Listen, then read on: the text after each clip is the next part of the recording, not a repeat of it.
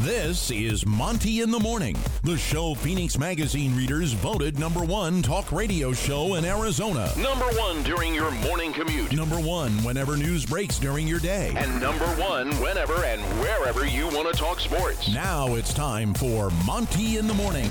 Hey, yo, man, how the heck are you? It is the Monty Show. Hi. Good. Is today already Wednesday? It already is. Man, this week has flown by, but we have a lot of Utah Jazz to get to today and the NBA. Do the Utah Jazz value Donovan Mitchell enough? And what have you seen on video from Donovan Mitchell to make you think this has been the summer of Don? We have video for you. You should be watching us on YouTube. If you're listening on the audio podcast, get to themontyshow.com. You are going to see all of the video of Donovan Mitchell. And we got to talk about Kevin Durant. Should the Miami Heat give up Bam Adebayo to get Kevin Durant? Man, I think that is a much more difficult question than anybody knows. We'll talk about that coming up. Can you afford to buy a house? Should fast food restaurants have unions? Yeah. You know, just all the normal day-to-day machinations of things and stuff. You know. Yeah. How burned out are you talking Utah Jazz and Donovan Mitchell? Incredibly. It's every day that we have to try to find an angle or a conversation point. And I think, you know, again, this is what I was mentioning on the show yesterday. Like, I think Utah Jazz fans are just tired right now. Like, you're either waiting for Don to be traded, you're waiting for the Utah Jazz to say, nope, we're never trading Donovan Mitchell, and it's Mike Conley and Bogey on the block next. Like, you're just waiting for something definitive. That's what you're waiting for, and you're not going to get it anytime soon, I don't think. Well, let's roll right into the Utah Jazz and Donovan Mitchell, because I do think one of the things that you have to talk about in these conversations when the Utah Jazz come up, and we're talking about trading Donovan Mitchell and what should the Utah Jazz ask for, what will the Utah Jazz get in return. One of the things that's pretty clear, Jake, when we talk about this is how hard is Donovan Mitchell working? And I think one of the major questions that we've had is, what is Donovan Mitchell adding to his bag this offseason? Well, this video we're about to play right here live on YouTube, I think says that Donovan Mitchell's working on his mid-range. So what you see right there is that Donovan Mitchell is a guy that, again, and I know I might be making too much of it, Jake, but right there, I think you see Donovan Mitchell adding to his mid-range bag. Yeah, and I think Donovan understands. Like, Donovan gets that, like, he has a three-point range, but the mid-range game is what is limiting him right now. Because if you think about it, if you're thinking about, all right, how am I going to defend Donovan Mitchell in a one-on-one situation or even in a pick-and-roll situation?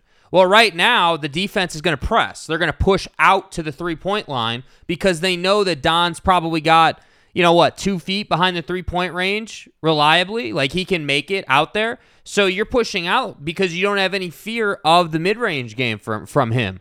Now, I think if I'm Donovan Mitchell, and that's what you saw in the video, like, you're going to work on mid-range. You're going to work on, the way you use your pivot foot. You're going to work on spinning off that pivot foot. You're going to work on fading to your back shoulder, like all the stuff that we see all the great players do. That's what he's working on, and that's why I say I think Donovan Mitchell understands it. It's just a matter of him getting comfortable using it in the game. And I think, so often last season we talked about hero ball and Don taking shots maybe that were ill-advised or low percentage looks. And I think that's what this changes in his game. If he understands, okay, I can get to the elbow, I can get to these certain spots on the floor, I don't have to take that 30-footer. Yeah, and I also think I want to play one more video for you. And again, if you're listening on the audio podcast, you should get to YouTube, because when we talk basketball, Utah Jazz, Donovan Mitchell, what we like to do now is we like to show you more than just tell you. Donovan Mitchell was running with Chris Brickley in New York, and Chris, as you know, is one of the renowned skills coaches across the NBA, and they play a lot of basketball, and the biggest names in the NBA, from KD, Durant, Harden, you name it, Donovan Mitchell, they show up in Brickley's gym and they play. Look at this video of Donovan Mitchell breaking the backboard, literally breaking the backboard at Chris Brickley's run this week. I mean, that's crazy. It's domination. That is him going right to the basket. And I also think, there's other videos of Don doing a sweep through. And in my opinion, Donovan Mitchell's having a great offseason. And, and this is why I say, if you're the Utah Jazz and you're trading Donovan Mitchell, the value that you're getting in return for him cannot be too high. Mm-hmm. And I know there's a lot of questions about Donovan Mitchell's ceiling, and we're going to talk about that in a minute. But you look at these two videos that we showed you today. You look at how quiet Donovan Mitchell has been. And what have we seen from Don this offseason? We've seen Donovan Mitchell on islands with his trainer, like flying his trainer to seclusion and working on his body. We've seen him island hopping to find a gym where he can play pickup ball. Like, this season, very clearly, the branding that Donovan Mitchell is putting out is that he is coming for blood this season. Mm-hmm. And I don't think you would expect anything less because, frankly, Donovan Mitchell's a guy who, again, I will say, whether it's with the Utah Jazz or with somebody else, Donovan Mitchell has got to have a huge season. This is, in my opinion, this is make or break.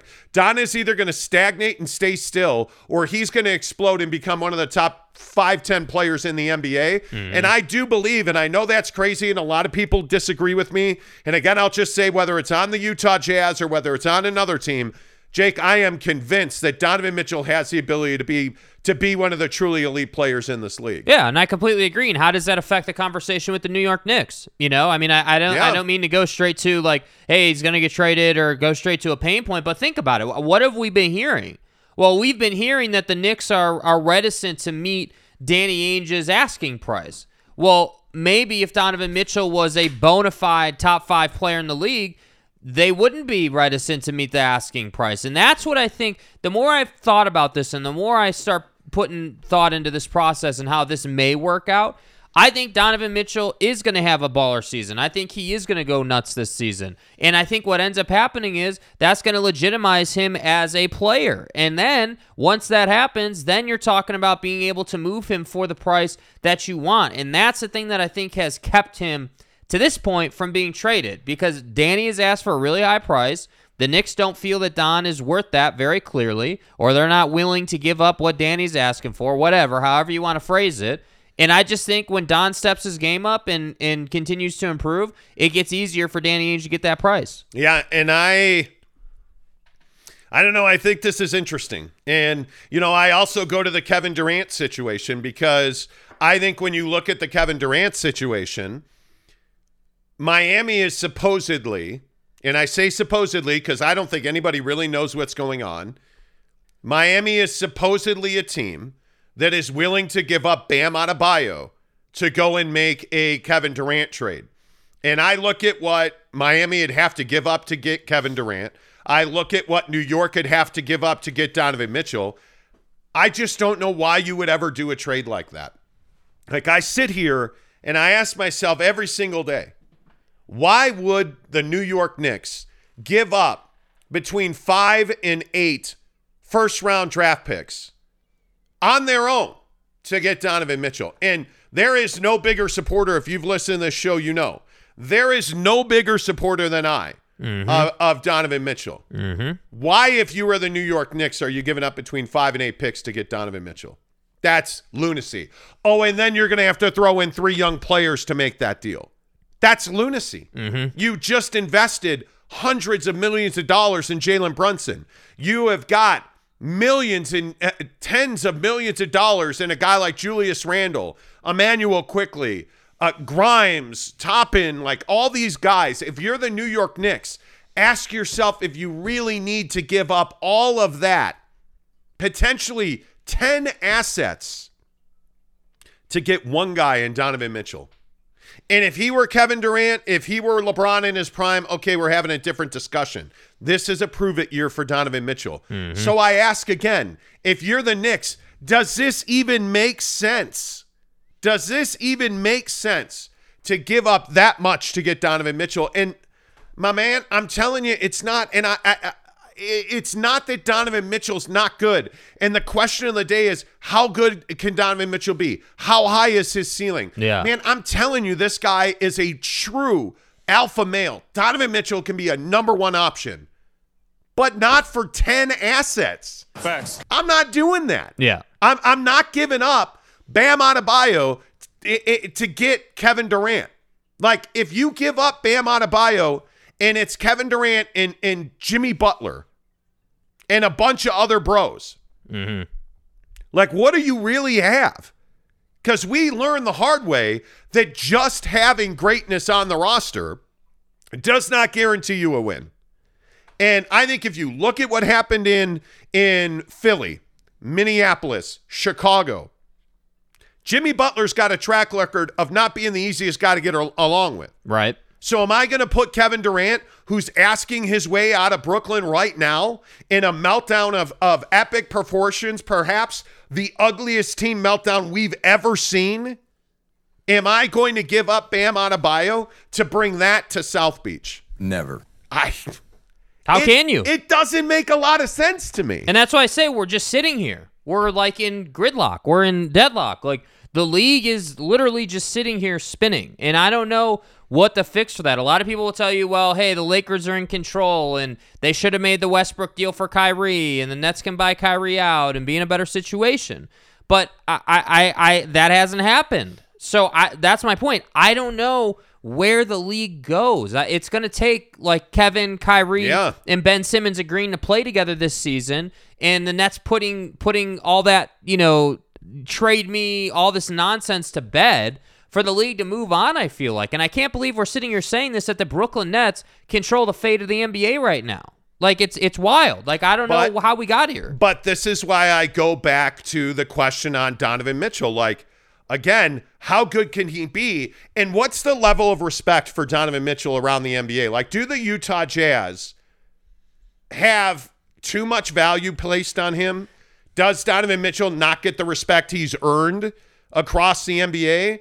Because I think there is a good conversation to be had around what the rest of the NBA thinks of Donovan Mitchell and how much respect there is for Donovan Mitchell around this league. Because when you're asking a team like the Knicks to give up 10 pieces to get Donovan Mitchell, my God. Yeah. And potentially, 5 to 8 first-round picks, that's insanity to me.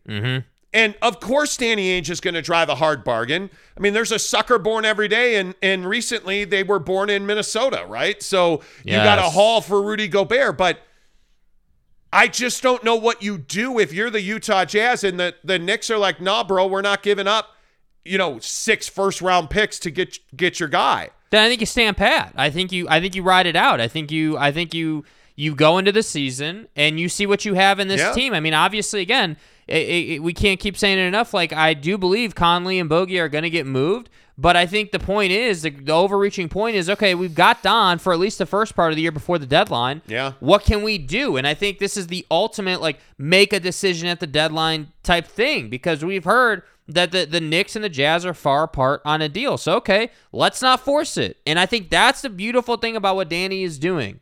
This question of, hey, is Danny Ainge overvaluing Donovan Mitchell? Well, it's not like Danny Ainge is trying to make a deal where he's like actually trying to trade Donovan Mitchell. Danny Ainge is trying to make a deal where he's not trying to trade Donovan Mitchell. He's trying to fleece a team, and that's why the price is so high. So I just think it's to try to define Don's value off of what Danny is asking is not the right way to go about it. No, I agree. All right, let's get your thoughts in here. First one in this morning is Colton Bitten. What's up, Colton? Colton, good morning. He says, first in, happy birthday, Brad Saylor.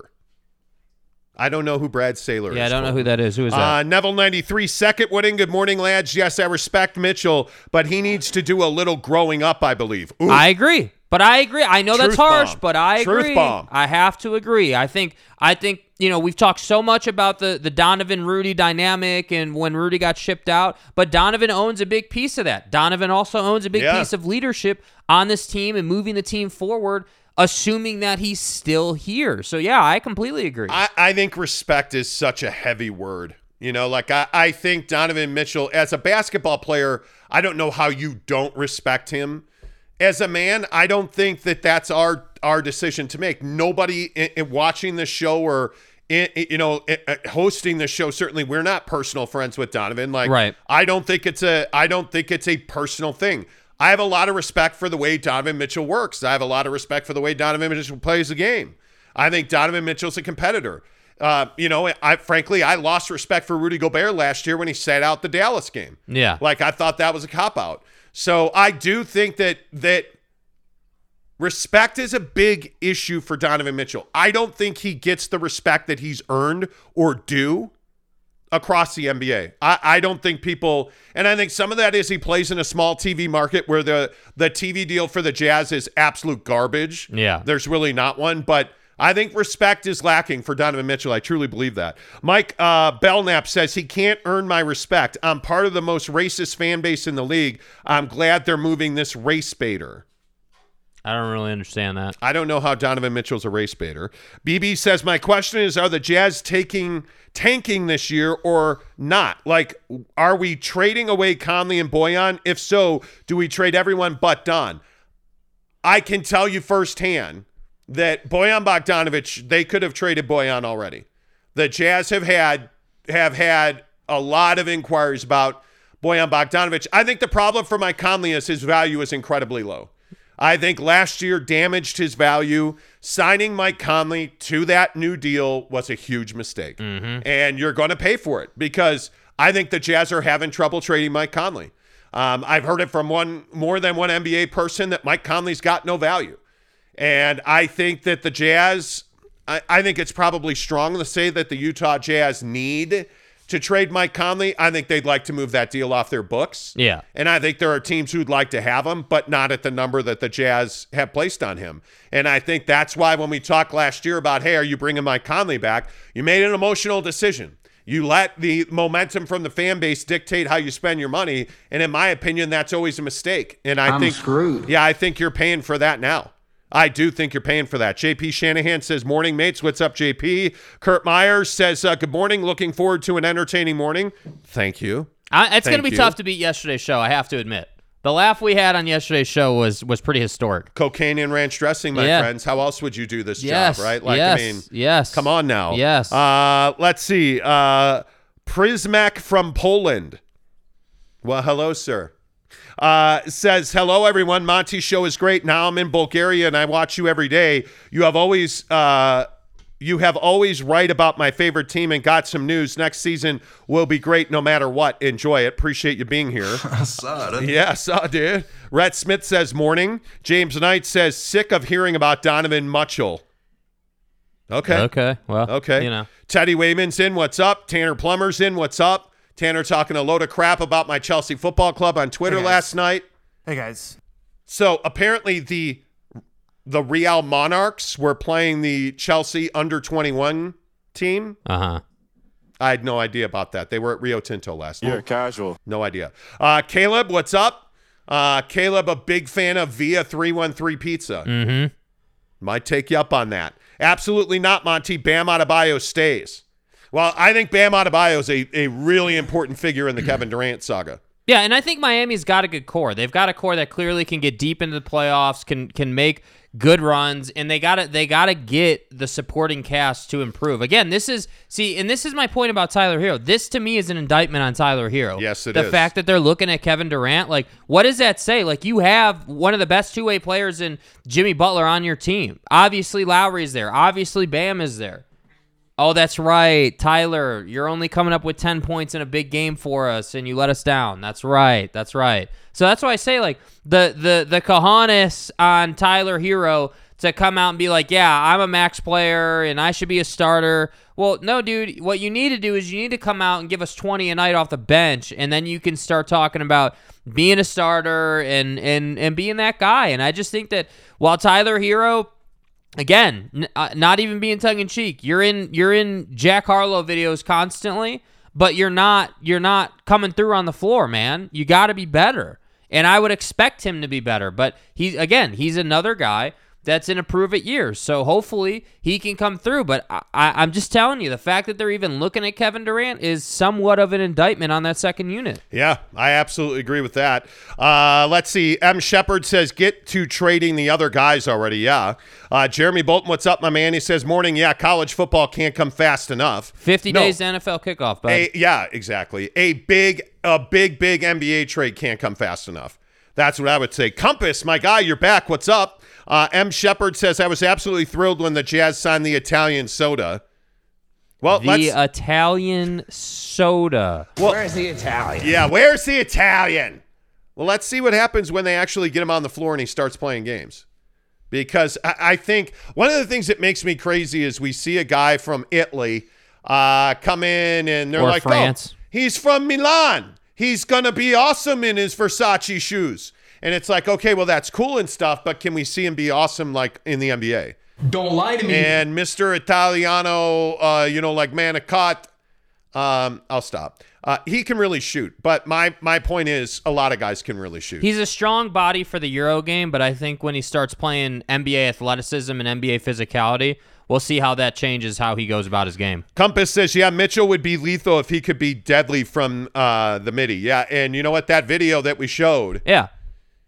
That little mid-range from that step-back mid-range J is a must. Well, I'm telling you, you can't – nobody's talking about it, but Will Hardy in this system that he's going to run, I'm telling you, is going to be good for Donovan Mitchell. Like, you have to – you can't undervalue how suffocated Donovan Mitchell was in Quinn Snyder's system and the way they kind of went about it. And I also think because Rudy's not here, again, not an indictment on Rudy, but just a fact of life in the NBA, when you're not running a lumbering 7-footer out there, the pace of play is going to pick up. Your options on the floor are going to pick up. Your space on the floor is going to pick up. And that's why I think that the combination of hiring Will Hardy, shipping out Rudy, and getting back guys like Malik Beasley and Jared Vanderbilt is huge. It's huge. It's absolutely going to change the dynamic for Donovan Mitchell on the offensive end. Yeah, I'll be interested to see how that all turns out. I don't know. I hope Donovan Mitchell is here when training camp starts. I hope Donovan Mitchell plays the first half of this season because I think we're in one of these situations, and this is the same thing about Kevin Durant and Kyrie Irving. Mm-hmm. When you don't trade guys and you openly try to trade them, you're make or breaking that guy. Yeah. Like you're make or breaking that guy. And I think this is a huge moment in time. And Donovan Mitchell is a hard-working grinder in the offseason. I think you're going to see that Don is a guy that's going to come back with a bunch more in his bag. Honest to goodness. BB says the problem is not Don. The problem is not Don. Who is running mate? Who is his second star? I would agree with that. Giggity says, what's up? Good morning to you, sir. NY Jazz fan says, need a clutch mid-range game. If DeRozan did it, then so can Donovan. Absolutely. Agreed. Yep, absolutely. Dave Worlton. Dave, good morning. I love the beard in your avatar. He says, howdy from the Sunshine State. As a Jazz fan, I'd like to hear from Donovan. Does he want to move or want to stay? What are his feelings about the Jazz? Man, we've talked a lot about this, bro. I can only tell you this 1,000 times. I have made easily 100 requests to have him on our show. I have asked repeatedly to just have a phone conversation with him. I asked him if he was going to Summer League. I asked his agent, is he going to Summer League? Hey, can we do a FaceTime? Hey, I've been told while he's working out, he's busy. This summer is really busy for him. No, I guess not. Hey, when he's on a tarmac waiting to take off, can he give me 5 minutes? Like, Donovan Mitchell has not wanted to talk, and he has not talked to anybody. And I think that's largely by design. And Ty Sullivan, his agent, hasn't said 2 words. And yeah, there are a lot of rumors that Donovan Mitchell is changing agents. Hasn't happened yet. Mm-hmm. So maybe he's not. I don't know. But Donovan Mitchell has not said 2 words, Dave. I think we'd all love to hear from him. Giggity says, love the video addition to the show. Thank you to everybody who commented on us adding videos. Shiron26 says, keep him. Kanai Johnson, KJ, what's up? Good to see you. He says, Don is going to be a beast this year. Watch his mid-range game. It's going to come out this year. And if you're just tuning in, I'll play it one more time. We're trying to add new features to the show. The show is evolving. We've told you this. One of the things that we have started doing is we have the ability to embed videos now here on our YouTube channel, like this one here demonstrating that Donovan Mitchell is working on his mid-range game. And just note how pure it is. Yeah. Note how crispy it is. He's always had great touch. I'm telling you, Donovan Mitchell's a killer. Yeah. He is absolutely a killer. As is our good friend Devry Davis at Academy Mortgage, who presents our BYU drive away to Las Vegas. BYU and Notre Dame are playing in Las Vegas October 8th. We are giving you a chance to win 2 nights in a hotel and a pair of tickets to the game at Allegiant Stadium to watch BYU take on Notre Dame in the Shamrock Series. All you have to do right now, as this We have a bigger announcement coming next week on this. But all you have to do right now is subscribe to this very program right here. And you too can be entered to win a pair of tickets and $250 gas card, as well as 2 nights in a hotel in Las Vegas. The BYU Notre Dame Drive Away on the Monty Show is presented by Devry Davis at Academy Mortgage, NMLS number 278545. Devry Davis, of course, is an equal housing lender. And my friends, I tell you this every day about our good friend Devry Davis. If you are wondering if you can afford a house, if you are wondering if you can afford to buy a house, man, I can't afford a down payment. Absolutely, you can.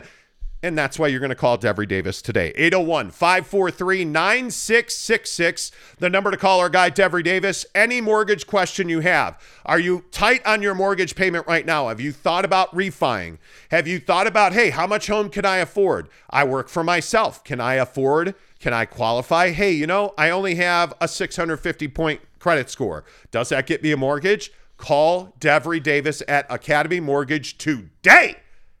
And you tell him, hey, I heard it on the Monty Show. 801-543-9666 is the number to get to our guy, Devry Davis. And with the mortgage situation, the interest rates, Devry Davis has a program for you that will get you into a home.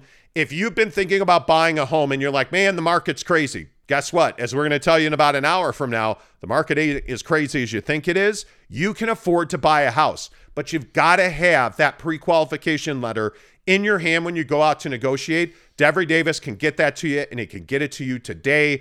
All you have to do is call him today. Devry Davis, Academy Mortgage, 801-543-9666. Devry Davis presents our BYU Notre Dame Shamrock Series Drive Away, where we're giving you 2 tickets to see Notre Dame and BYU at Allegiant Stadium in Las Vegas, 2 nights in a hotel and a $250 gas card. By the way, if you don't live in Utah and you'd like to still compete to win that prize, please do. We'll also be happy to, if you want to fly yourself to Las Vegas, we'll give you the hotel, we'll give you the tickets, and we'll give you a $250 Visa gift card. Maybe you go buy yourself some beers. Maybe you go buy yourself a nice dinner. All compliments of our friend Devry Davis at Academy Mortgage, NMLS number 278545. Devry Davis and Academy Mortgage are an equal housing lender. And by the way, that's the way this show works. I know that we talk a lot about the business of doing this show. We need you guys to support our sponsors. Yep. And Devry Davis not only has Devry Davis done 3 of my mortgages, but he really likes our show. He's stepped up to support us. We need you to support him. So even if you just lob him a phone call today and say, hey, I heard about you on the Monty Show. Just thought I'd say thanks for supporting the guys. Please do that. We appreciate it. All right, talking NBA. If you're just tuning in, I see a bunch of people joining us now. If you're just tuning into the show, talking about the respect level for Donovan Mitchell. How much is Donovan Mitchell worth to the Utah Jazz on the open market? Should the Miami Heat trade for Kevin Durant? And this is one of the things I want to talk about. Yeah. Let's talk about, should the Miami Heat trade for Kevin Durant? One of my biggest questions here is, what does Kevin Durant and Jimmy Butler look like next to each other? Those are 2 combustible guys. Kevin Durant is by far a much more laid back, chill character, right? But he's also a guy that we know has thin skin. We also know that he's a guy that doesn't hesitate to ask out of a situation, as he is in Brooklyn. He's become a ring-chasing team hopper, if you believe the rumors, which personally I don't think is a bad thing. But if you're the Miami Heat, are you willing to give up Tyler Hero, Bam Adebayo, guys that have been components of your resurgence here into the top of the Eastern Conference? Are you willing to give those guys up to put Kevin Durant next to Jimmy Butler? I think the only reason you would do that is because Eric Spoelstra is your head coach. And when I look at Eric Spoelstra, I think he's the reason that Kevin Durant and Jimmy Butler could work on South Beach, because I still maintain Steve Kerr and Eric Spoelstra are the 2 best coaches in the NBA today. I think they are fantastic. I think what Spo's done on South Beach with Miami and the Heat, bringing Jimmy Butler in there, teaching him how to lead a team, I think overcoming the obstacle that was Kyle Lowry last year, I think overcoming the struggles of a guy like Duncan Robinson, I think Eric Spoelstra has done a great job. And Jake, my opinion is if you put Kevin Durant and Jimmy Butler next to each other with Eric Spoelstra there, I do believe that they could compete for a championship. Yeah, I think you're in a great place, and I think you're already competing for championships. That's the thing. That's the thing that I think is fluid here for the Miami Heat. Like, you're already a team that you know, people write off early in the year, and then you find yourself in the Eastern Conference Finals, or, you know, getting to the NBA Finals. You know, I mean, again, this Boston team dispatched the Miami Heat quickly this year, but you were still there. And that's kind of my thing. Like, if you're the Miami Heat, you're really going to change this entire roster, like, to accommodate Kevin Durant? I don't think you need to do that. I think you need a better supporting cast. I think the combination of Kyle Lowry, Jimmy Butler, and Bam Adebayo is a perfectly fine big three, if you will, or core of your starting five, and everybody else around them has to get better. And that's why I say, like, not to hate on Tyler Hero, but it's guys like Tyler Hero not doing enough in their role that limit you in big games. Like, that's why you lose to Boston, because it can't just be Jimmy and Bam and Kyle the entire game winning you games. It's got to be guys like Tyler Hero. It's got to be other guys on that bench that come in and have an impact. So to me, I wouldn't trade for Kevin Durant. Honestly, I think the price is too steep. I think that it completely changes your team. Like, it changes the dynamic. It changes who you are. You got to build a new relationship. Like, There's just so much to it. I'm kind of surprised to hear you say that because, well, frankly, Kevin Durant is staring at you over your shoulder. Yeah, I mean, his face is literally right here. I mean, the judgment coming from him is real. Bro, I would absolutely trade for Kevin Durant if I could. As a noted supporter of my R&We, the Chicago Bulls, I would give up just about everything, including, you know, DeMar DeRozan's scrotum to get him. Yes. That's probably too far. But my point is, I would give up quite a bit to get Kevin Durant. I would. I think Kevin Durant, especially in the East, I think in the West, you'd have to be one of the top 2 or 3 teams to get that done. And I don't know outside of Golden State any team at the top of the Western Conference that has the assets to do that. Right. I think if I am the Chicago Bulls, if I'm the Milwaukee Bucks, if I'm the Philadelphia 76ers, I'd far rather have Durant than James Harden. I think, by the way, we should also talk about James Harden because I think that the statements James Harden has made recently, I'm actually looking forward to seeing how he shows up at camp. Yeah, I mean, it'd be nice to see him show up in shape and ready to go. Well, there's no question that James Harden is in far better shape than he was at any point. And he said, not to get all crazy, but James Harden said, hey, I wasn't close to a hole or 100% last year at any time. Listen, I totally understand that. James Harden 2 years ago was dealing with a horrendous hamstring tear. Okay, I totally get that. This, just like Donovan Mitchell, I think this year is a prove-it year for James Harden. His legacy is on the line. Yeah. He has got to win a championship now. That's a guy I want on my roster. This is why I say about Kyrie Irving, and I know we vehemently disagree on this. Mm-hmm. If you trade for Kyrie Irving right now on a 1-year deal, on a prove-it deal, Kyrie Irving's you're going to get wholly his best this coming season. You are. That's Ramadan fasting and everything that comes with Kyrie Irving. I totally get that. The vax thing, I totally get that. Burning your locker room down, you know. Well, that depends on who you ask because there's a lot of people who say Kyrie Irving isn't bad in your locker room. Mm-hmm.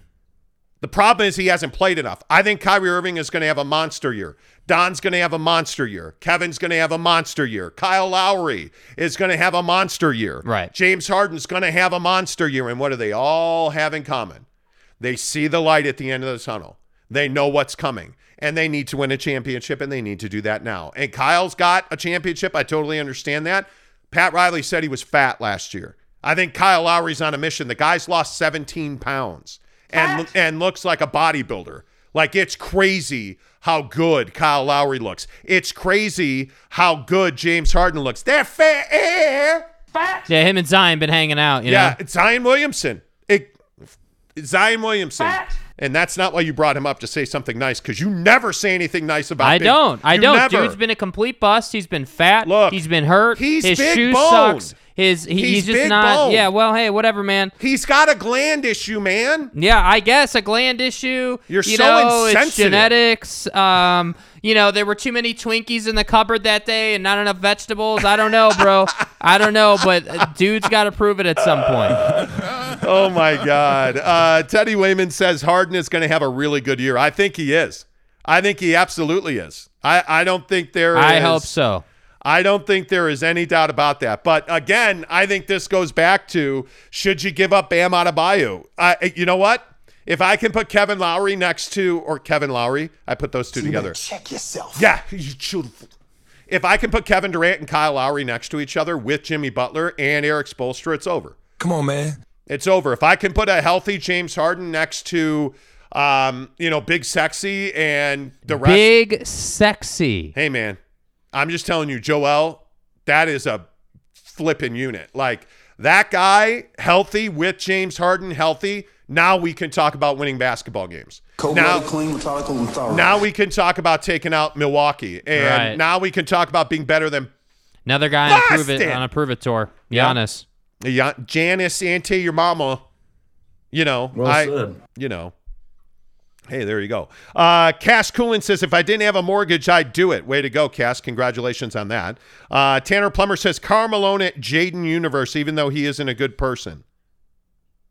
I don't know what you're talking about. I'm not sure what that means, bro. I'm lost. Yeah. My Holy King says Miami should. No. Well? No. I think maybe he should. Maybe he should. I don't know. Prismac from Poland. Prismac from Poland. Who the fuck is that guy? My Polish brethren. I have some Polish ancestry in me. Okay. Yeah, so does your mom. Oh! Danny Ainge is too experienced to do a stupid trade. He knows what to do. I trust him. Mitchell trade will be tough for Utah Jazz fans. He's the face of a team. I think that's exactly right. I think that trading Donovan Mitchell is not something you should do lightly. Yeah. Trading Kevin Durant, trading Bam Adebayo. But again, I think you are high risk if you are the Knicks in a Donovan Mitchell trade. Yeah. You're very low risk if you're the Utah Jazz. I think you're high risk if you're Miami in a Kevin Durant trade. Yeah. I think you're really low risk if you are Brooklyn. Right, Brooklyn can almost do no wrong if they trade Kevin Durant. Yeah, if you're the team getting the guy, getting Donovan, getting KD, getting Russell Westbrook, getting John Wall, getting any of these guys, the pressure's on you to win, And I think that the asking prices for these players have never been higher. So, I mean, that's just kind of the market right now. Yeah, totally agree. Absolutely agree. Great job in the comments this morning. Caleb says, I know media or maybe himself would potentially think that if he asks out, there'd rather be out rather than Ainge blowing it up himself.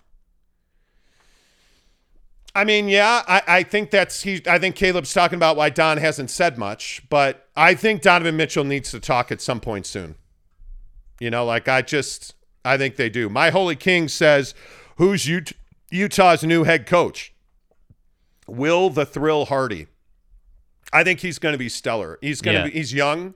I think adding Jason Terry to his staff was brilliant. I think adding David Fizdale as a developer of talent is brilliant. I think Will Hardy is going to be one of the best head coaches in the NBA 5 years from now. Here's the game plan. They gave him a 5-year deal, and Will Hardy's a guy that's very experienced. He has a lot of good mentorship under his belt. I think Will Hardy's going to be an excellent coach. I think he is going to be an excellent coach. DJ Lopez, is a John Collins. Right. Is a John Collins trade still possible for the Jazz? I don't know. It's interesting. They had been so linked to wanting to add a big, and then the Knicks came calling.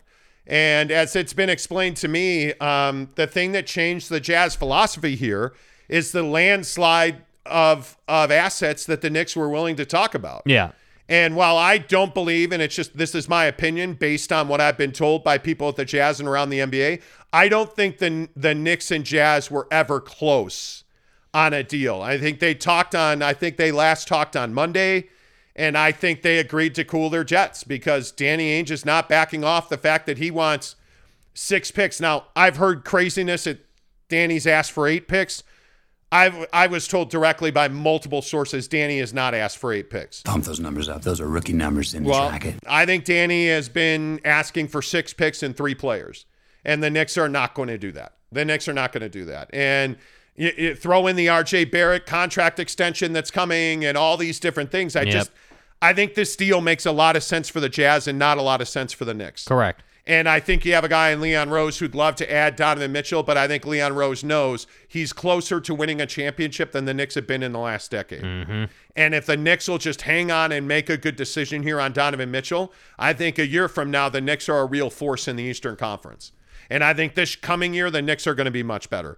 A couple more. Daniel Sturgis says Don is training in New York. He's on the move. Donovan Mitchell is from Westchester County, New York.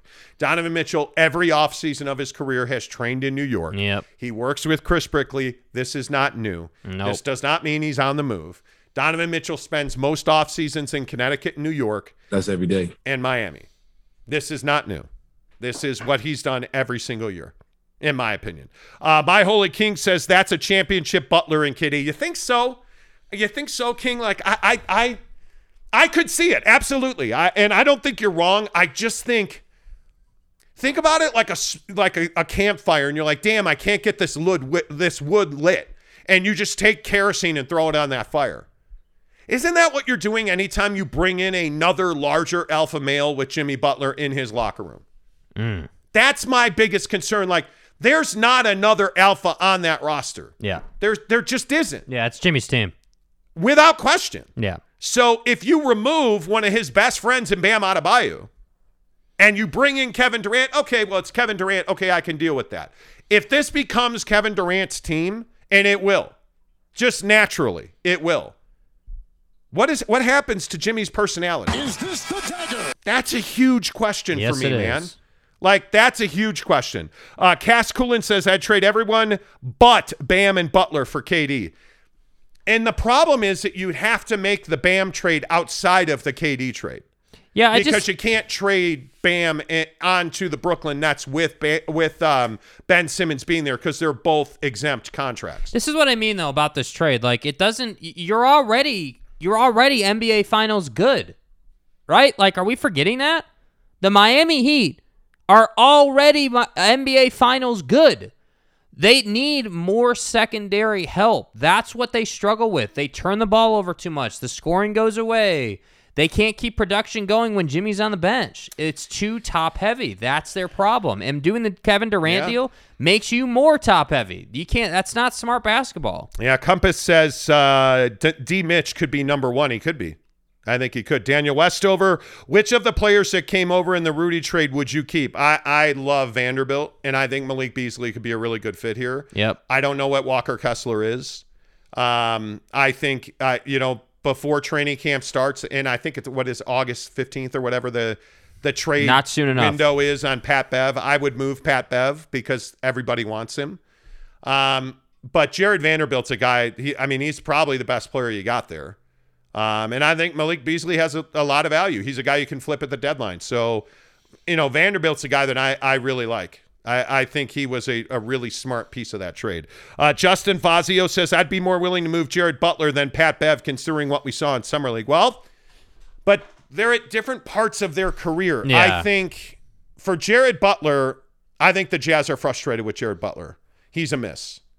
And I think anybody that tells you that he was going to be a bust or they didn't see it is lying to you. Yeah. When you got him at 41 or whatever they got him at in the draft, there's nobody that wasn't excited about him. And I've heard a lot of local people being like, yeah, I told you so. Fuck off. You didn't tell us anything. Yeah, what was the narrative? Jared Butler's a guy that was a steal in the draft, and he hasn't worked out. Hey, just won a championship at Baylor, and we just got a guy who knows how to win. Oh, leadership. Leading the team. Oh, that was the narrative. The problem is this prior incarnations of this organization didn't develop guys. Yeah. And now you're in a situation where you have a development pipeline and you have a guy in David Fizdale whose sole purpose in this world right now is to develop young Jazz talent.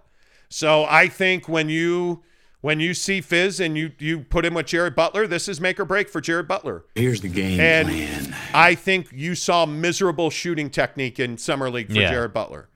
That's what I think you saw. And by the way, I think you saw Jared Butler who wasn't all bought in because Jared Butler wasn't exactly in elite shape. And I think there was a lot of frustration with that. Let's see. My Holy King says Butler wants to lead, KD doesn't. I don't think you can say that. I really don't. Leonard Don and Endelove. What's up, LDN? He says, we back. Yeah, you are. Hello. Yeah, you are. Compass says no, KD wants to lead a team. I think KD does want to lead a team. My Holy King says KD said he doesn't want to lead. I don't know about that. Compass says, bro, Minnesota's in the East. There it is. Louis Diaz, what's up? He says, if I'm KD, I want to be the bus driver. I'll go to Utah and do my best to win chips with any roster I have with me. He will be the best Jazz man ever. I would love to see Kevin Durant here. That ain't never going to happen. Doesn't make you feel responsible. That should probably make you feel responsible. Yeah. It should. Yeah. All right, let's switch gears and talk about Big 12, Pac-12, and the Notre Dame Fighting Irish. Because a very interesting thing from Dennis Dodd at CBS the other day has the Big 12 and Notre Dame partnering on a TV deal with NBC. Really? Well, what does that mean? No, that does not mean that Notre Dame is joining the Big 12. What it means is Notre Dame wants $75 million a year for their TV rights. NBC doesn't want to pay that because they're not going to make that. Well, that's unless they have Big 12 football surrounding Notre Dame football. So Notre Dame kicks at, 3 Eastern. We have a game before that and a game after that. And hey, Notre Dame's got a nighttime kickoff. All right, we have BYU and Oklahoma State leading us off at 1:00, and then Notre Dame kicks off at 5. You got to be able to keep people. And I think that's what NBC is trying to figure out here. If you can get the Big 12 and Notre Dame in bed with NBC, I think you're golden. Because you've got ESPN and BYU until 2026. You guys see what he did there? I think you're golden, like the gold helmets on Notre Dame. I didn't even see I did that there, but man, that was amazing. Yeah. That was amazing. That was pretty good. And I wear a size 15 shoe. Yeah. My point is that I think if you're golden and wow. Are we clear on that? And you can partner with NBC and the Big 12 and Notre Dame, it makes all the sense in the world. Yeah. Because all three of those components will make money. It raises the profile of the Big 12, and it still allows them to do a deal with ESPN. It still allows them to have, scheduling, partnerships with other conferences that puts Big 12 football on Fox, on ESPN, on CBS. That's the magic of college football right now. Teams like, Baylor coming out of nowhere to win the Big 12 last year really helps raise the level of the conference, right? So your TV value went up. And this, again, I know we're all probably tired of talking about this as well, but this is, again, why if you are the Big 12, you got to get after that Pac-12 ass now. Yeah. Because I think if you can add 6 Pac-12 teams, there's no reason not to do that. Mm-hmm. Because you know what you have coming into the conference at BYU, Houston, what you have coming into the conference. What I think you wonder is, okay, now I've got a Florida footprint, a Midwest footprint. I've got a mountain region footprint. I've now got multiple Dallas, Lubbock. I've got Dallas. I've got Houston. We've got a great footprint in Texas. What are you missing? You're missing the Pacific Northwest. Yeah. You're missing Southern California. You've got West Virginia, but you wouldn't mind adding, some more regionality. If you can get Oregon and Washington, if you can get, and again, I know you're tired of hearing me say it, if you can get San Diego State into the Big 12. Bro, San Diego State, what? If you can get San Diego State into the Big 12, you've got Texas, you've got Florida. Yeah. You've got West Virginia. Why would you not do this? It makes perfect sense in my mind. That's why you've got to get aggressive, because it forces teams like Notre Dame, who, and I think this is a question that has to be asked. What is Notre Dame's brand in college football? I still think it's massive. I think Notre Dame is that one independent team, and BYU, you know all about this. BYU tried to be the independent Notre Dame. That was never going to happen because of the lineage and history that the Golden Domers bring. Right. But BYU exposed the game a little bit to understand just how powerful Notre Dame's brand is. Because look at how much success BYU had in independence. Look how much BYU thrived in independence.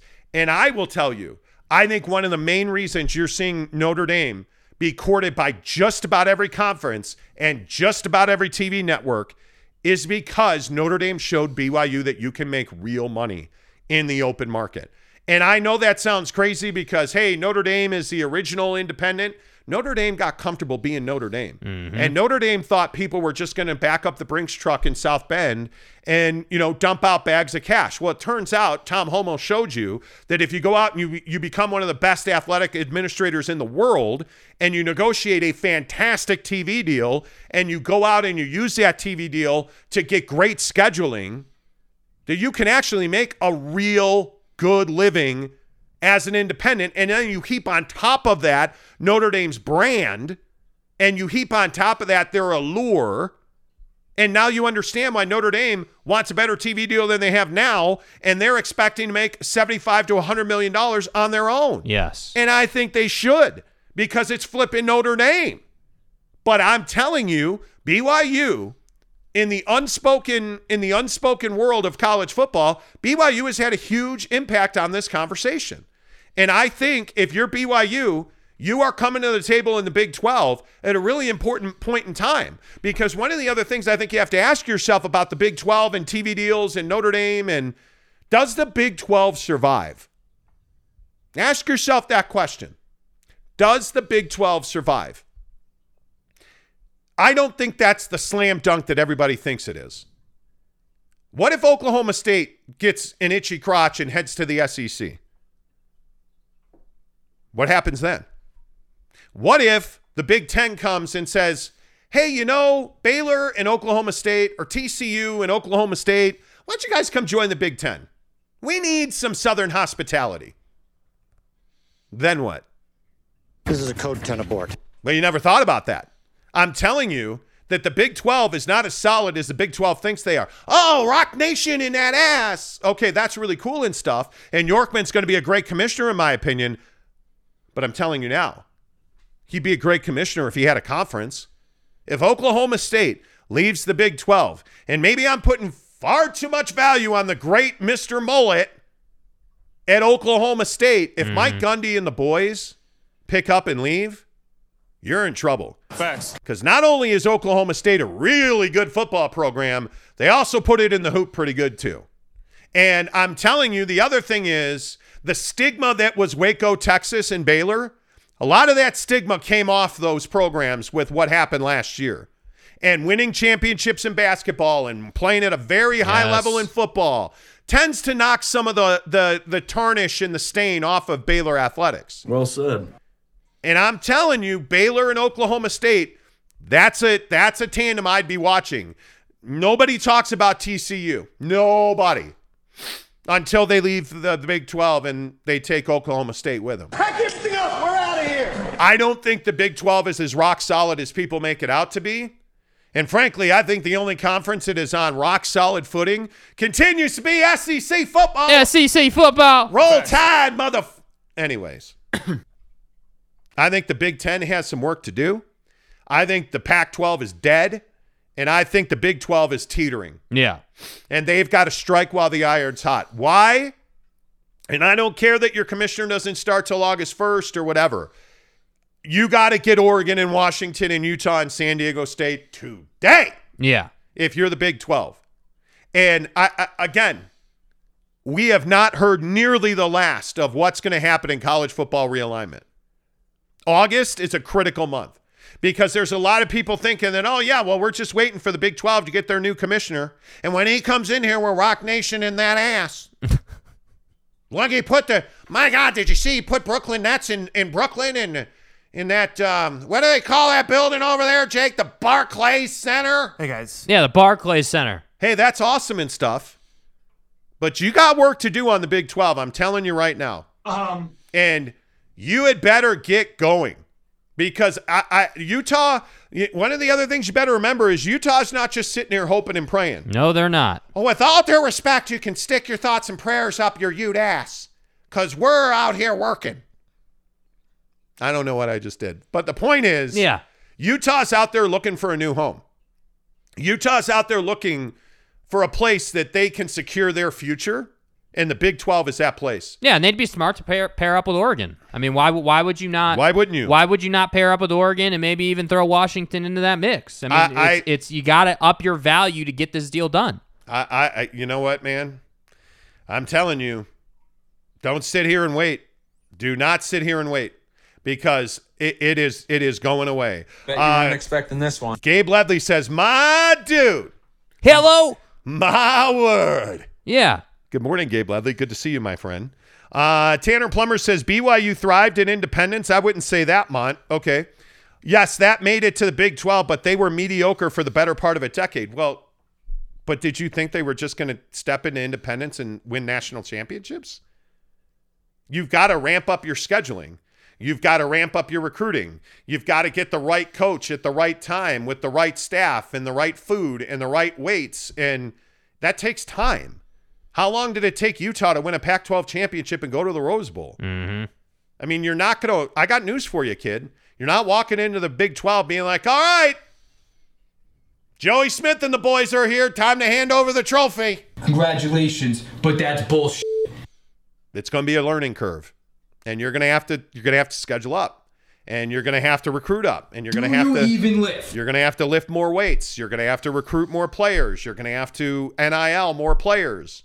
Going to have to get them eating more Built Bars. You know what I'm saying? Like, there is a lot of work to do. BYU was a phenomenally successful independent program.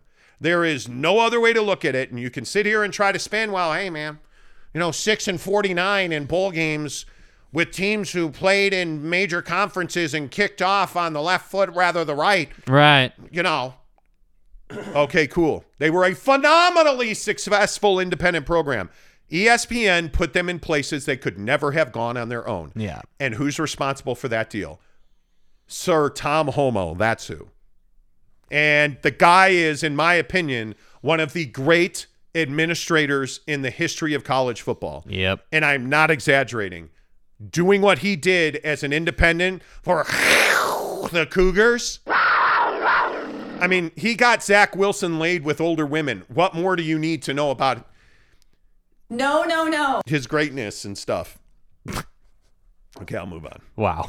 I'll move on. Wow. I mean, you know. Eric C., bro, finally somebody else to defend the honor of San Diego State, the Aztecs! San Diego. Whale's vagina. Dude, Eric, you should have been here yesterday, bro. My guy was sitting over here absolutely slurping San Diego State for you, and you were not here.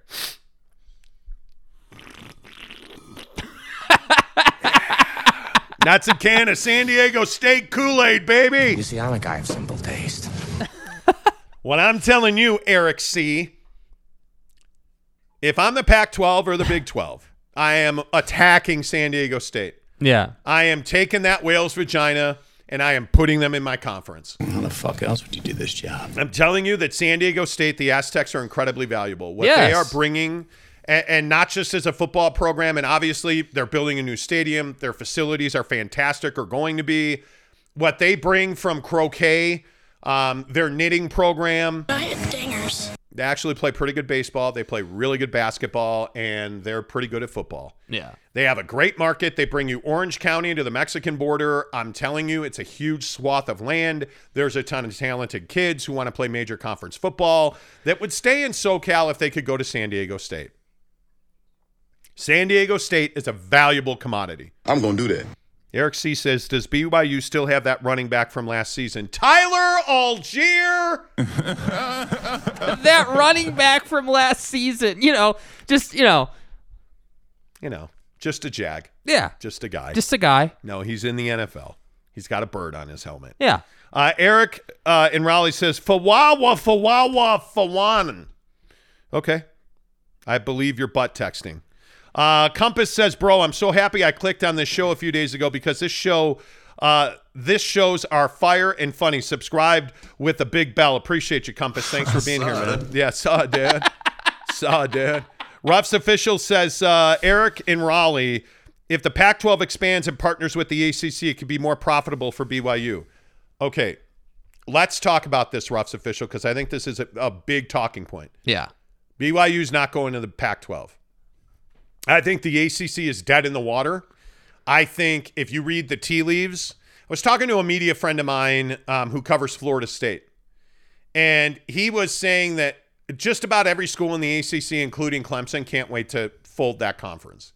Yeah. Because there's just no money there. Yeah, but the problem is the deal they signed has them locked into it. I mean, most estimates, and there's not a on-paper figure or any sort of black and white figure, but most people put the number at about $500 million to break that contract. And right now the issue is you're not locked in for 2 years or 5 years or 7 years. You're locked in for the next 13 years or whatever it is till 2036. Like, you're screwed, bro. And I don't know what the path to getting out of the ACC looks like, but I can guarantee you this, somebody will figure it out, because realignment is obviously happening, and the ACC is not really a great conference. You've got one team there that really does anything, and obviously that's Clemson. So I don't know, but I think this, I mean, what did he say, BYU to the Pac-12? Like, I think that concept just, it doesn't, the Pac-12 is going the wrong direction, and there are two schools of thoughts. One school of thought will tell you, hey, they're going to get aggressive and add teams and sort of reshape their conference, if you will. They'll rebuild it in a sense. Another school of thought says that's not going to happen, and I'm in that kind of camp. I think that the Pac-12 has burned money and not done a TV deal and not done a streaming deal for too many years now, and that's costing you now. So teams are leaving. Teams are going to greener pastures. And I think that's why BYU is going to the Big 12, and that's why I think the Big 12 is going to pursue again, Utah, Oregon, and Washington. Those are the three, and there may be more, but I think those are the three nameplates that really stir the drink for the Big 12. Yeah, and I think when you look at the ACC, obviously they have a very close relationship with Notre Dame, and I think that helps them. But when you look at the ACC, I mean, the ACC is a basketball conference. Let's stop screwing around with it. Yeah. I mean, when you look at Notre Dame basketball, Duke basketball, Duke obviously, UNC, North Carolina. Yeah. North Carolina. Miami's actually sneaky good at basketball. But Virginia Tech, FSU, you have brands in that conference that you'd like to see excel. I mean, obviously, we'll see what happens to Louisville,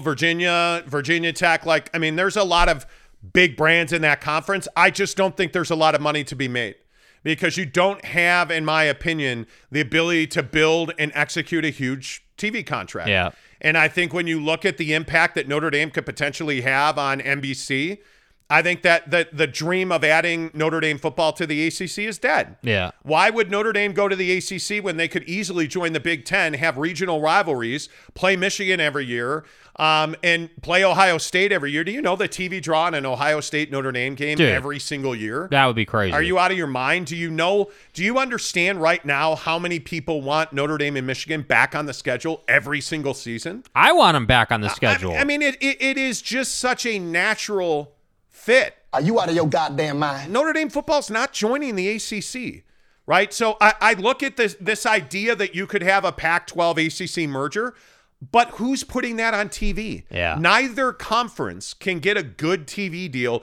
and I didn't say a great big mega millions, just a good TV deal. Yes. Neither one of those institutions, the ACC or the Pac-12, have been able to do that. And now you're losing USC, your nameplate team and school, out of the Pac-12 to the Big Ten. You're not getting better. You're getting worse. Yep, going the wrong way, man. And I don't care what it costs. People will figure out how to dump the ACC. It's going to happen.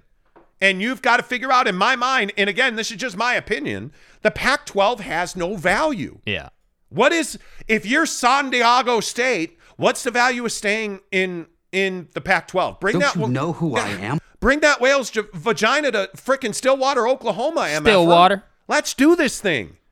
Anyway, Eric and Raleigh, who, by the way, knowledgeable ACC guy, Eric and Raleigh. The ACC's only chance to stay relevant is by turning into the Big East, basketball only.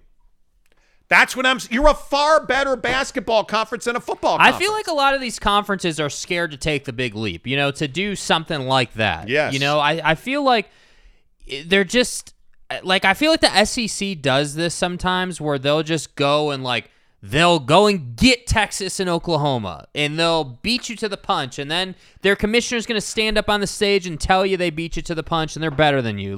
That's it's just such a struggle, man. And that's the other thing, the other piece. Like, even if all this happens, let's say the ACC and the Pac-12 merged and the Big 12 had its thing and everything lined out perfectly. At the end of the day, for us as college football fans and people who cover teams and stuff, what really has changed? Yeah. And I don't understand how the math adds up here. And again, with all due respect to what Clemson's accomplished in football and Florida State and Miami, like, you have football brands there. I think what Bronco did at Virginia really helped their program.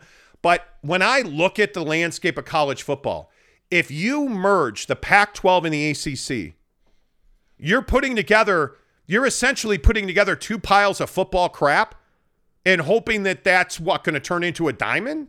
It's not the best situation, and we all know that. That's not happening. Yeah. All you're doing is making a bigger pile of crap. Spinal. And nobody's paying for that. Yeah. You know, so it never made sense to me. What makes sense is, I think Notre Dame football is its own independent thing. If memory serves, I believe that Notre Dame has, they signed a grant of rights for basketball in the ACC, so they're going to be there for a minute. But Notre Dame football can go and do anything they want because Notre Dame football is independent. They do not have an agreement with the ACC, which I think is a common misconception.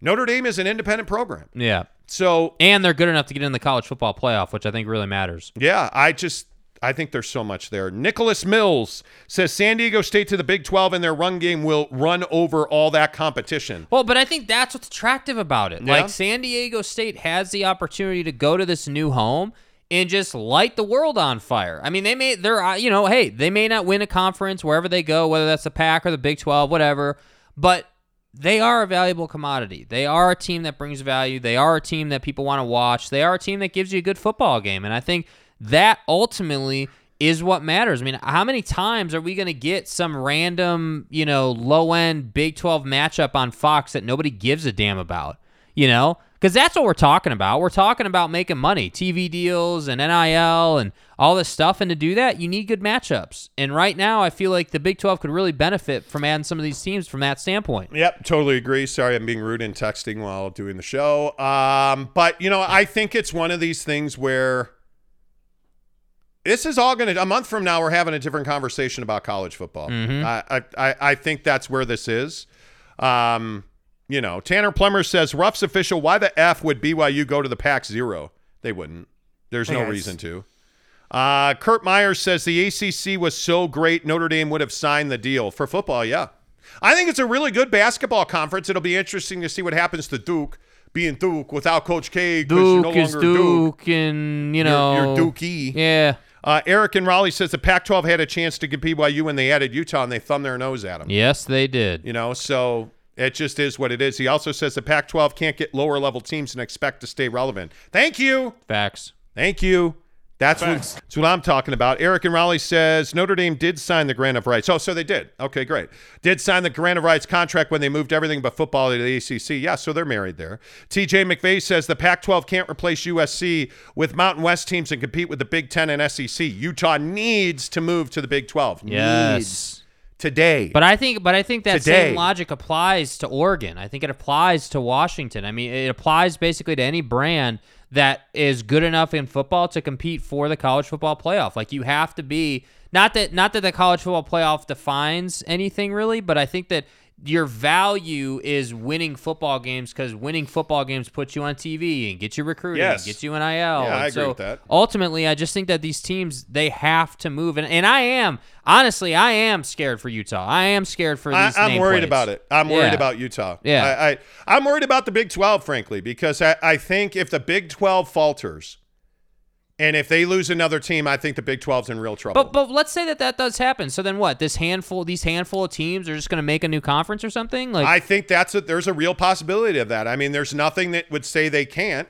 I know there's escape clauses in all of these conference contracts that talk about minimum thresholds. And when you have a TV deal being negotiated in the coming years, like right now, you can't afford to lose Oklahoma State. And I'm not saying that's going to happen, but if you were to lose any of, Texas Tech, Oklahoma State, especially Oklahoma State, Baylor, I just think you're losing so much booster cash that it's going to be really hard for you to compete. Yeah.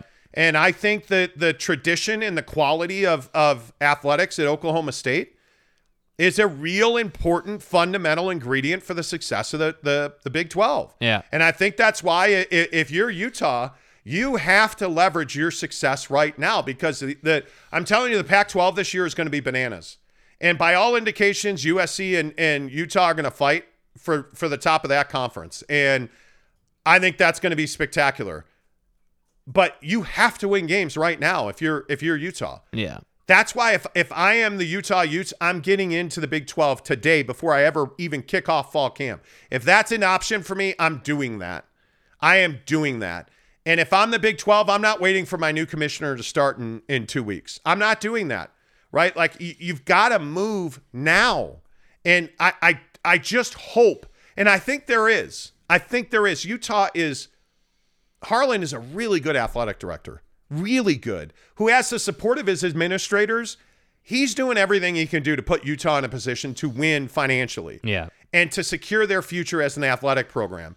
And I think that's what you have to believe on if you're a Utah Ute fan. But, dude, you got to do this now. You cannot wait and hope. You have to do this now, without question. Jeremy Bolton says, LOL, have you seen a San Diego State home game? Bro. There's like 48 fans here. Well, let's wait for their new facility. I mean, they have a beautiful new athletic facility going in. Dude said there's like 48 fans there. And actually, Jeremy, don't slander them, okay? There's 57. This is fucking America. Man, take your shoes off. Count with your toes. James Knight says, forgive my Australian ignorance. Do winners of each conference playoff? Well, conferences have playoffs, and they have like championship games.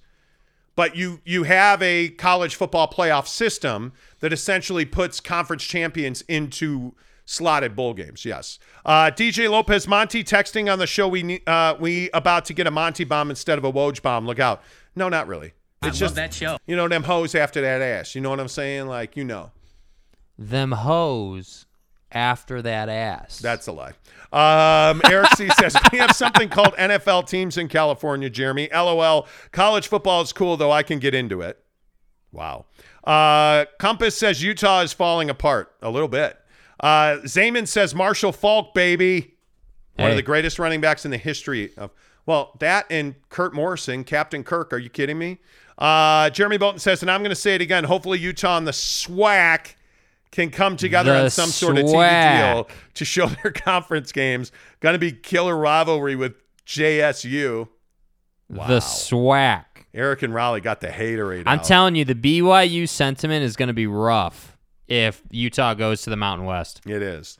Eric explains to James Knight, the college football playoff is basically an invitational. They choose teams that will draw the biggest TV audience. I want Pretty you to much. listen to me. It's very corrupt, Eric and Raleigh says. Pretty much. Speaking of corruption. Right. Should we talk about unions or Utah real estate? Real estate. Okay. Let's talk about Utah real estate. Because there are some shocking numbers to kick off the non-sports stories of the day here, friends. Mm-hmm. There are some shocking numbers in Utah real estate. We are at a 10-year low in the state for the month of June for home sales. A 10-year low. And days on market are really high. But then again, round about the parts where I done stay at. Right. They just put a $1.25 million house under contract yesterday. Right. In a neighborhood that's never had $1 million house sold. You guys are idiots. So I don't know. And I guess this is the bigger question. What's a house really worth? What is your house really worth? And I think the interesting part of this is that more people can afford to buy a house than realize. And it's interesting talking to my guy, Devery Davis, the other day. We were talking about down payment assistance. Yeah. And he was saying that, hey, you know, there's this new program that gives a grant essentially for law enforcement officials to buy homes to help with their down payments. Like, there's all kind of ways to buy homes these days. Right. And this is why I say only half jokingly, hey, now there's never been a better time to call Devery Davis at Academy Mortgage and say, hey, can I afford to refi my house? Because there's a lot of people heading for bad places. Like consumer debt right now is a big deal. There's a lot of people that have delinquencies on car payments, mortgages, credit cards. Inflation's a big deal. You may not think about it in these terms, but the cost of gasoline has broken a lot of homes. Yes. The cost of milk or a loaf of bread has broken a lot of homes. So the question is, you're a guy that's trying to buy a house and you're a millennial and you're in one of the generations that now is sucking up a lot of the homes that are being sold right now. Millennials now are getting to a point in their lives where they're starting to buy homes, where they had never bought homes. Now you're starting to buy homes. If I said to you, hey, do you think you can afford to buy a house right now? What would you say? Yeah, I mean, I think it's probably close. I think it comes down to merits and like what the deal looks like. I think that there definitely is programs. There's definitely, ways to do it. Like I definitely could right now, but I think for me, it comes down to, interest rates and home prices and like how the deal sort of comes together. I don't want to be paying, $2,300 for something that should be $1,700. I don't want to overpay for something that drastically. And so, like last weekend, I walked through an open house here in Daybreak, and this lady had owned her place for 4 months, and her work moved her, and she had to put it right back on the market. And she's at a point where she's so desperate to sell that she's offering a credit so that you can lower your mortgage rate like by a point or so. So she's like that's how desperate this individual was to sell their property. So I think my point is that there is opportunity out there, but you do have to go and find it. You have to hunt it. You have to get out there. Yeah. And I think you have to be all cash. And what that means is not, you're buying a $500,000 house. I have $500,000 in cash. That's not what that means. What it means is you have to go to a guy, again, like Devery Davis at Academy Mortgage, and say, I need an all-cash letter that says I'm ready to close, and it's an all-cash deal. We're going to wire you the entire amount of money on the day we close. And we can close in 15 days. We can close in. But see, here's the thing. With the market the way it is and as competitive as the market is, you don't really have to do all that much anymore. What you have to do is be willing not to buy the house you're making an offer on. You have to be willing to go in there and say, like, there's a house pretty close to where I live that's worth probably $500,000 that's on the market for $600,000. You have to be willing to go in there and say, okay, here's my offer for $500,000. I'm giving you 24 hours to take it or leave it. And that's it. That's the bottom line. And I think that that's what it's going to require. But I'm curious in the comments section, how many people own homes? Yeah. How many people right now own homes? And do you think you can afford to refi or buy a new house? I wonder, where are you at with buying a house? Are there people on this show, the 158 people watching the show live right now? One, give us a thumbs up, please. It really helps the show grow. Yeah. But do you believe that you can afford to buy a house? Is that something that you dream of still? I'm just curious where you're at. Good morning to our beloved Mrs. Monty, who it's not even close, kid. Come on. I'm not the one. She was pointing me. She was like being the air traffic controller. Yeah. And being like, hey, no, At least I got you a little bit closer. Not really. That's like almost exactly what it was. Okay. Good morning. How are you? Hi. I'm okay. amazing. I'm amazing. Are you? Obvi. Okay. Anyway. Okay. Thanks for coming, Mrs. Monty. Eric says. Compass says. Yes. Compass says, I think I could.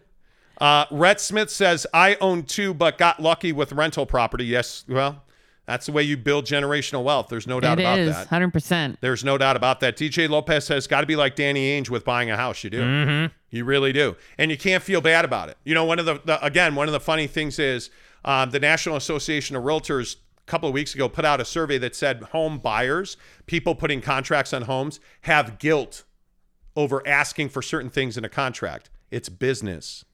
There's nothing to feel guilty about. It is business. And my brother actually just recently bought a home outside of Knoxville, Tennessee. And the first offer that he put in on this house, they turned it down. They wanted concessions. They asked for a whole bunch of things. They wanted him to pay the fees. And he roundly said, nope. All right, we're out then. And went and looked at some other houses, gave them a little time to suffer. It was still on the market. 2 weeks later, they went back and they made another offer, a lower offer, and the buyer accepted it. Yeah. Now, that's not every market, but that's just saying, like, stick to what you want to do. Don't get pressured with the market. Don't get, bullied into upping your offer if it's not that type of market, if you're not desperate to move. Yeah, I just think that so many people want the brass ring. And usually you can't afford the brass ring. Mm-hmm. You're buying 5,000 square feet when you need 3. And you're heating 5,000 square feet when you should just be heating 3. And water bills and everything that comes along with that. Yeah. Owning a home is not cheap, I'll be honest with you. I mean, the cost of maintenance, the repairs, the home warranty, it's not cheap to own a home. And I think one of the things that people forget is it's also totally affordable. You can do it. You need to do it the right way. You need to build a home warranty into your contract offer. You need to be able to not pay a penny more than you're supposed to for that house. And I think that's why 2 things. You need a real estate agent, a real estate professional who has experience in the market, because there's so many rookie real estate agents. And I think buyers make huge mistakes. But when you realize that there's never been a June in most of our adult lives where we've seen this few transactions on homes in Salt Lake County alone, I mean, you have to take advantage of this market. Yes. In my opinion. I think it's absolutely vital. The Nye guy says, I live in a van down by the river. Well, in a van. And that's also an option, That is also an option. Yeah. I agree. Still should call Devery, though. See if you can get refinanced. Yeah. Yeah, you should. Jeff Clausen says, bought in 2019, but with higher rates, we're going to have to make our smaller home work as our family grows. Well, Jeff, I'm telling you, there are great refi programs. And again, our show today is presented by Devery Davis at Academy Mortgage, 801-543-9666. Call Devery Davis, talk to him about it. No matter where you live, call him and he can refer you to an agent if he doesn't, or to a mortgage person if he doesn't, cover where you live. But I mean, if you're in Utah or Arizona, I just think you have to be smart with your money. And calling a guy like Devery Davis, that's the minimum bar. And this is not an ad or whatever. I'm just telling you, with the things that we're seeing in the real estate markets in Utah, if you don't have a mortgage guy on speed dial, like if you're sitting around flipping through Zillow looking to buy a house, or if you're in a position where you're looking at your situation like Jeff is. Jeff, I'd tell you right now, you should call your mortgage guy. Whoever your mortgage guy is, call Devery Davis at Academy Mortgage. I'm telling you. And just say to him, hey, man, I bought in 2019, but rates were much higher. Hey, am I in a position where I can refi out? Can I get below that? Hey, can I qualify? Like, what's your credit score? Hey, okay, well, it's this. Okay, well, you could probably qualify here or there. Like, your mortgage guys have the ammunition for you to put yourself in a better financial position. But I think so many people would be like, well, I'll just take a home equity line of credit. You're crazy. Yeah. Do you know how expensive home equity lines of credit are? They're called HELOCs. Do you know how expensive HELOCs are right now? It's out of this world. Yeah. And you also have predators in mortgage out there who'll be like, oh yeah, sign an adjustable rate, sign an ARM. Yeah, you'll be fine. We'll refi you out of that. I'm screwed. Come on, man. Very few people can make an ARM work. It's not horrible for everyone, but if you can make an ARM work, if you really know that you are going to sell that house inside of a few years and that you have the credit to not get totally screwed, you can make an ARM work. You can.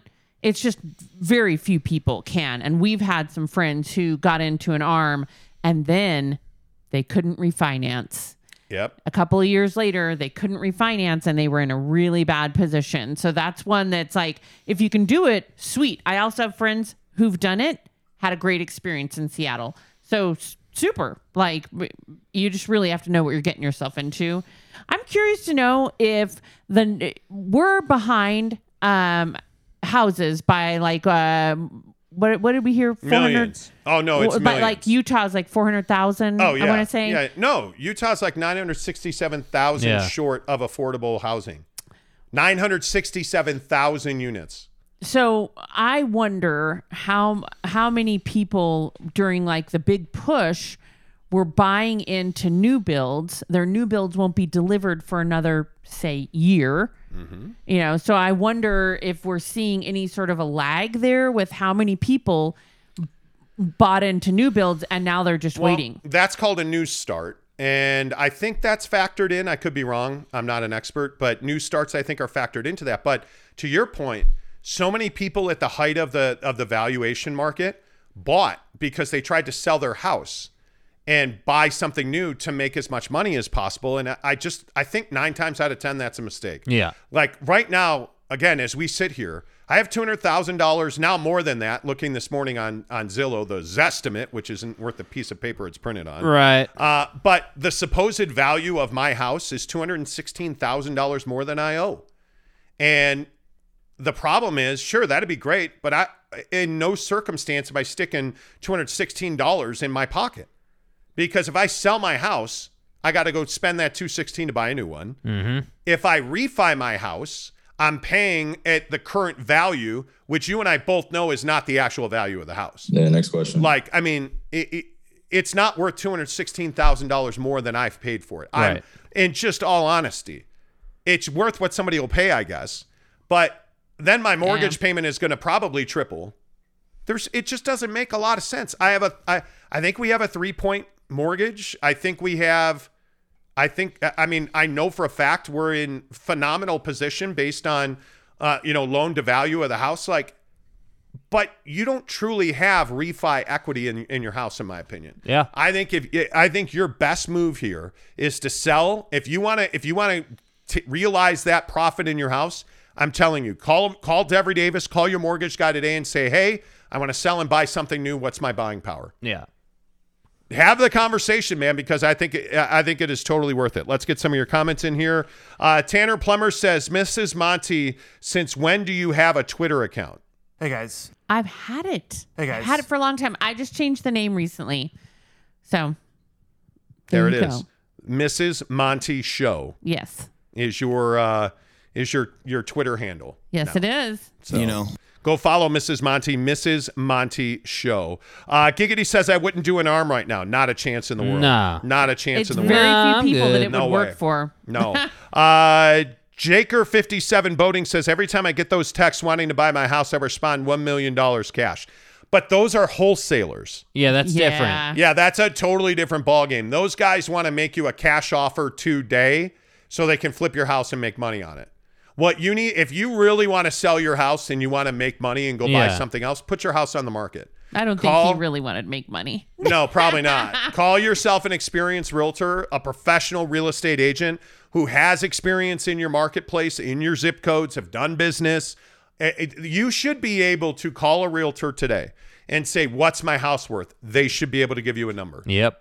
They should be able to give you a number. And you should call Devery before you do that, because you want to know, hey, like, what can I go, get, and then figure out what the value of your home is.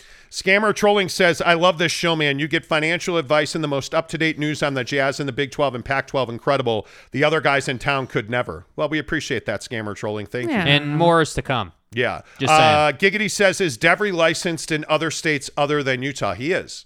And if you're in a state where Devery doesn't work, I would still encourage you to call Devery Davis Academy Mortgage, NMLS number 278545, an equal housing lender.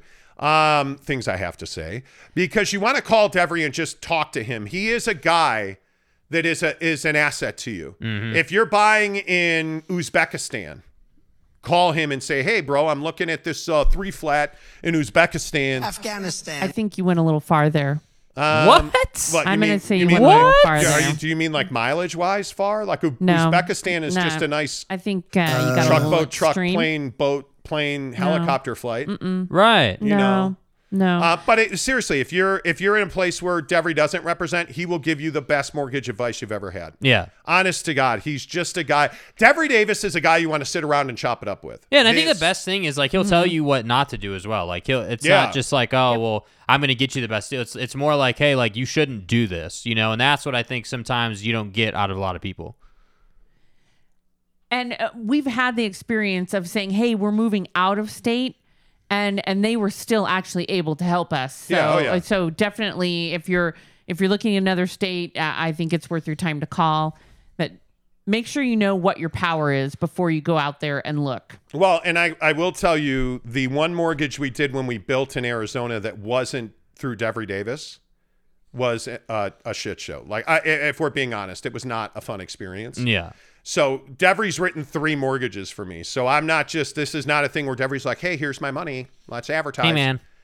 We went to Devery and said, hey, you know, we're looking at doing XYZ and we want you to be our mortgage guy because we want you guys to have the best of everything. We're not just looking to make money. We're looking to partner with people who provide you value. That's the thing. And I think Devery Davis absolutely does that. But again, whether you're Giggity or anybody else, I would encourage you just to call Devery and say, hey, what's up with my house? And by the way, thanks for supporting the Monty Show. 801-543-9666. 801-543-9666. It's Devery Davis at Academy Mortgage, NMLS number 278545. Okay, before we get out of here, our fast food joints, a good union shop. This Chipotle story is getting crazy. Why is it always Chipotle? Because their food's amazing, and I just hate eating there now. But having said that, right, the state of Maine, Chipotle workers at a particular Chipotle restaurant in Maine tried to unionize. Well, all of a sudden, Chipotle announced the store was closing.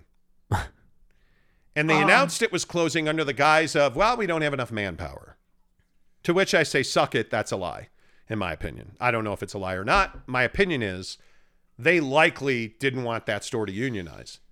And right now, here's my question. Like, if you work at Chipotle, is that not a right now it's covering a need? Yeah. You can't tell me you're at Chipotle like, well, you know, Devery Davis at Academy Mortgage told me I got to have $7,000 for a down payment. Better make some more bowls. Let me go roll some burritos. Who does that? Yeah, like nobody does that.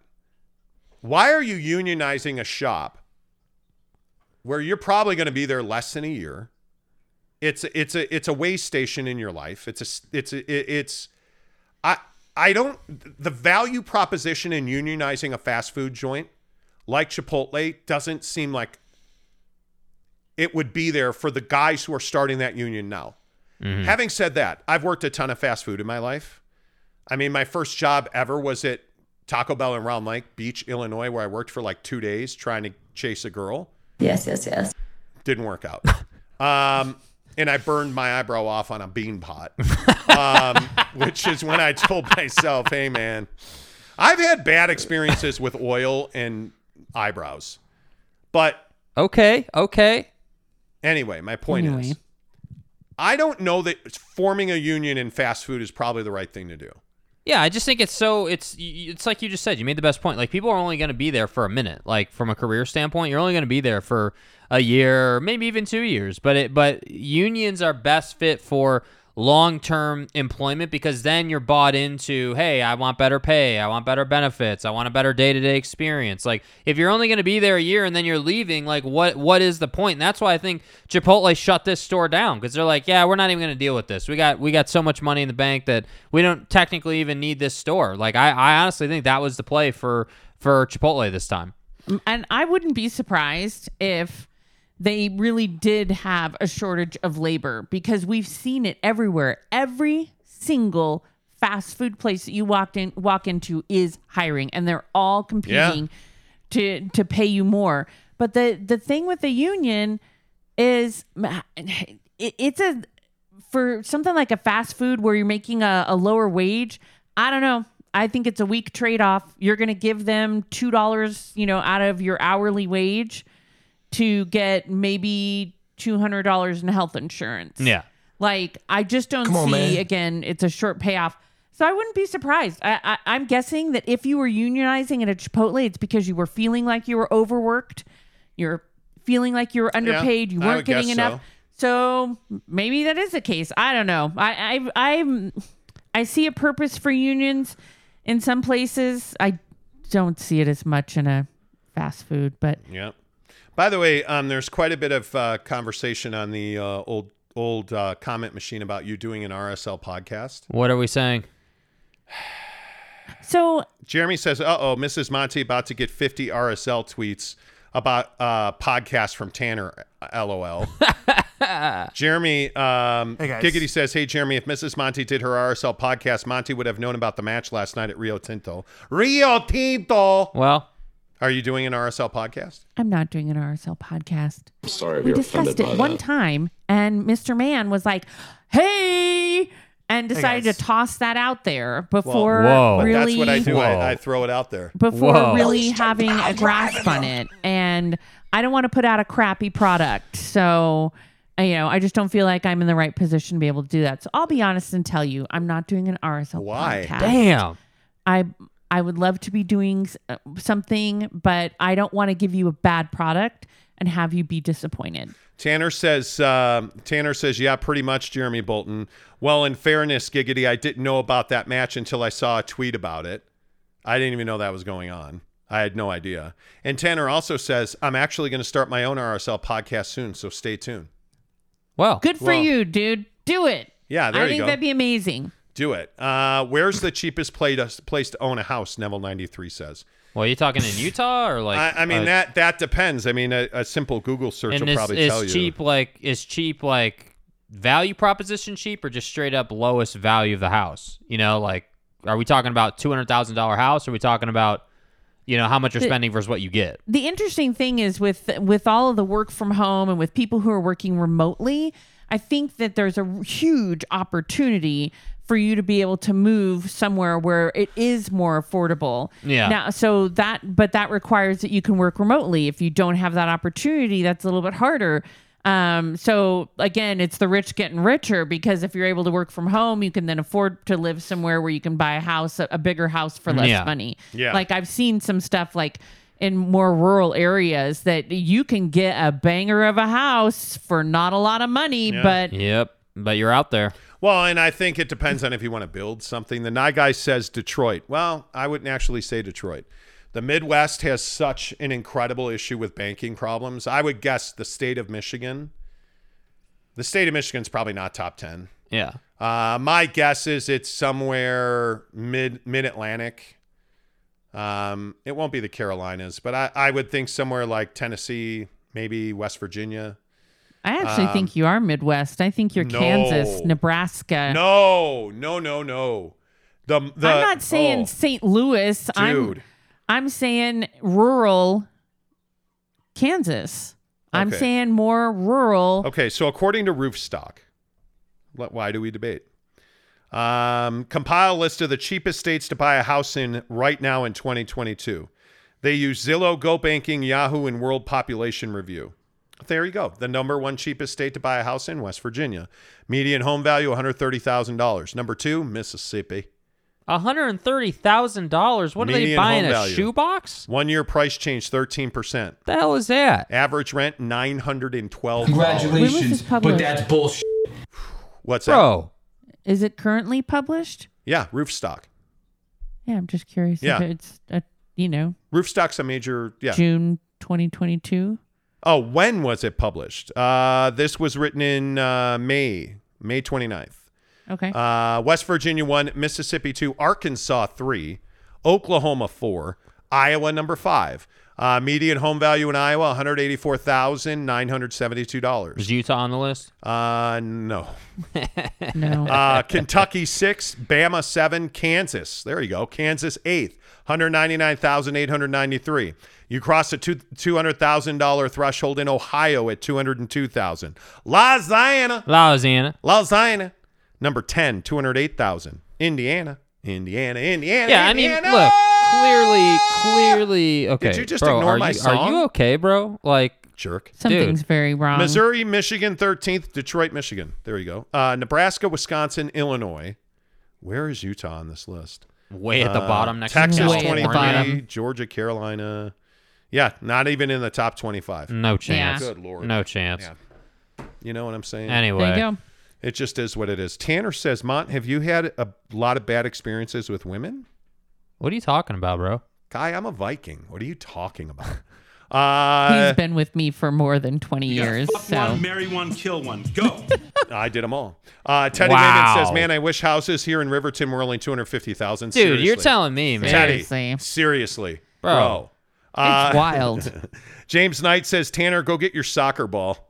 Tanner says, Jeremy, would you watch RSL if Alex Caruso joined the team? Now you're being a cock. J-Rock says, Houston has some pretty good houses for cheap prices. Yeah, but you can get some value in Texas, but man, Texas dude, is you got to deal with Ted. You got to deal with freaking Ted Cruz. Twitter's been going crazy. It's Cancun hot, Cruz, humid, and hurricanes and nah, bro. The cheapest place to live are cheap for a reason. Nobody wants to live there. Giggity says, well. Bro, giggity. Why you gotta be so cold-blooded about it, bro? I ain't wrong. Zayman says millennials going for a union at fast food, the State of the Union. Classic. Pathetic. It's classic, isn't it? It is. That's what I'm talking about. I mean, I just hope that you, at some point, I hope we all get to do what we want to do. I mean, Jacob Yates, I moved out of Utah so I could get a house for $250K, 5-bedroom, 3-bath, big backyard, and shared pond. Jacob, where do you live? We're all coming. It is what it is. Let's see. James Knight says, why not go east? Oh, I don't know. Maybe Minnesota. See what he did there? That's like Minnesota in the Eastern Conference because you're dumb. Right. Oh, okay. Yeah, right. Right. Okay. Got it. NFC East is where the Vikings playing the NFC East, right, Jake? Right. Yeah. Yeah. All right, play the music because we got to rock and roll, my friends. Always good to see you. Hey, please don't forget, we're giving away a trip for two to Las Vegas to see Notre Dame and BYU in the Shamrock Series at Allegiant Stadium. A pair of tickets, 2 nights in a hotel, and a $250 gas card for you to drive away to see them. All you got to do is give us a thumbs up right now and make sure you're subscribed to this podcast. It's all brought to you by our good friend Devery Davis at Academy Mortgage, NMLS number 278545, an equal housing lender. Call Devery Davis right now and say thank you. Pick up your phone right now and call him. 801-543-9666. Devery Davis brings you the BYU Notre Dame drive away in Las Vegas. Until tomorrow. Just say goodbye, Jake. Goodbye, Jake.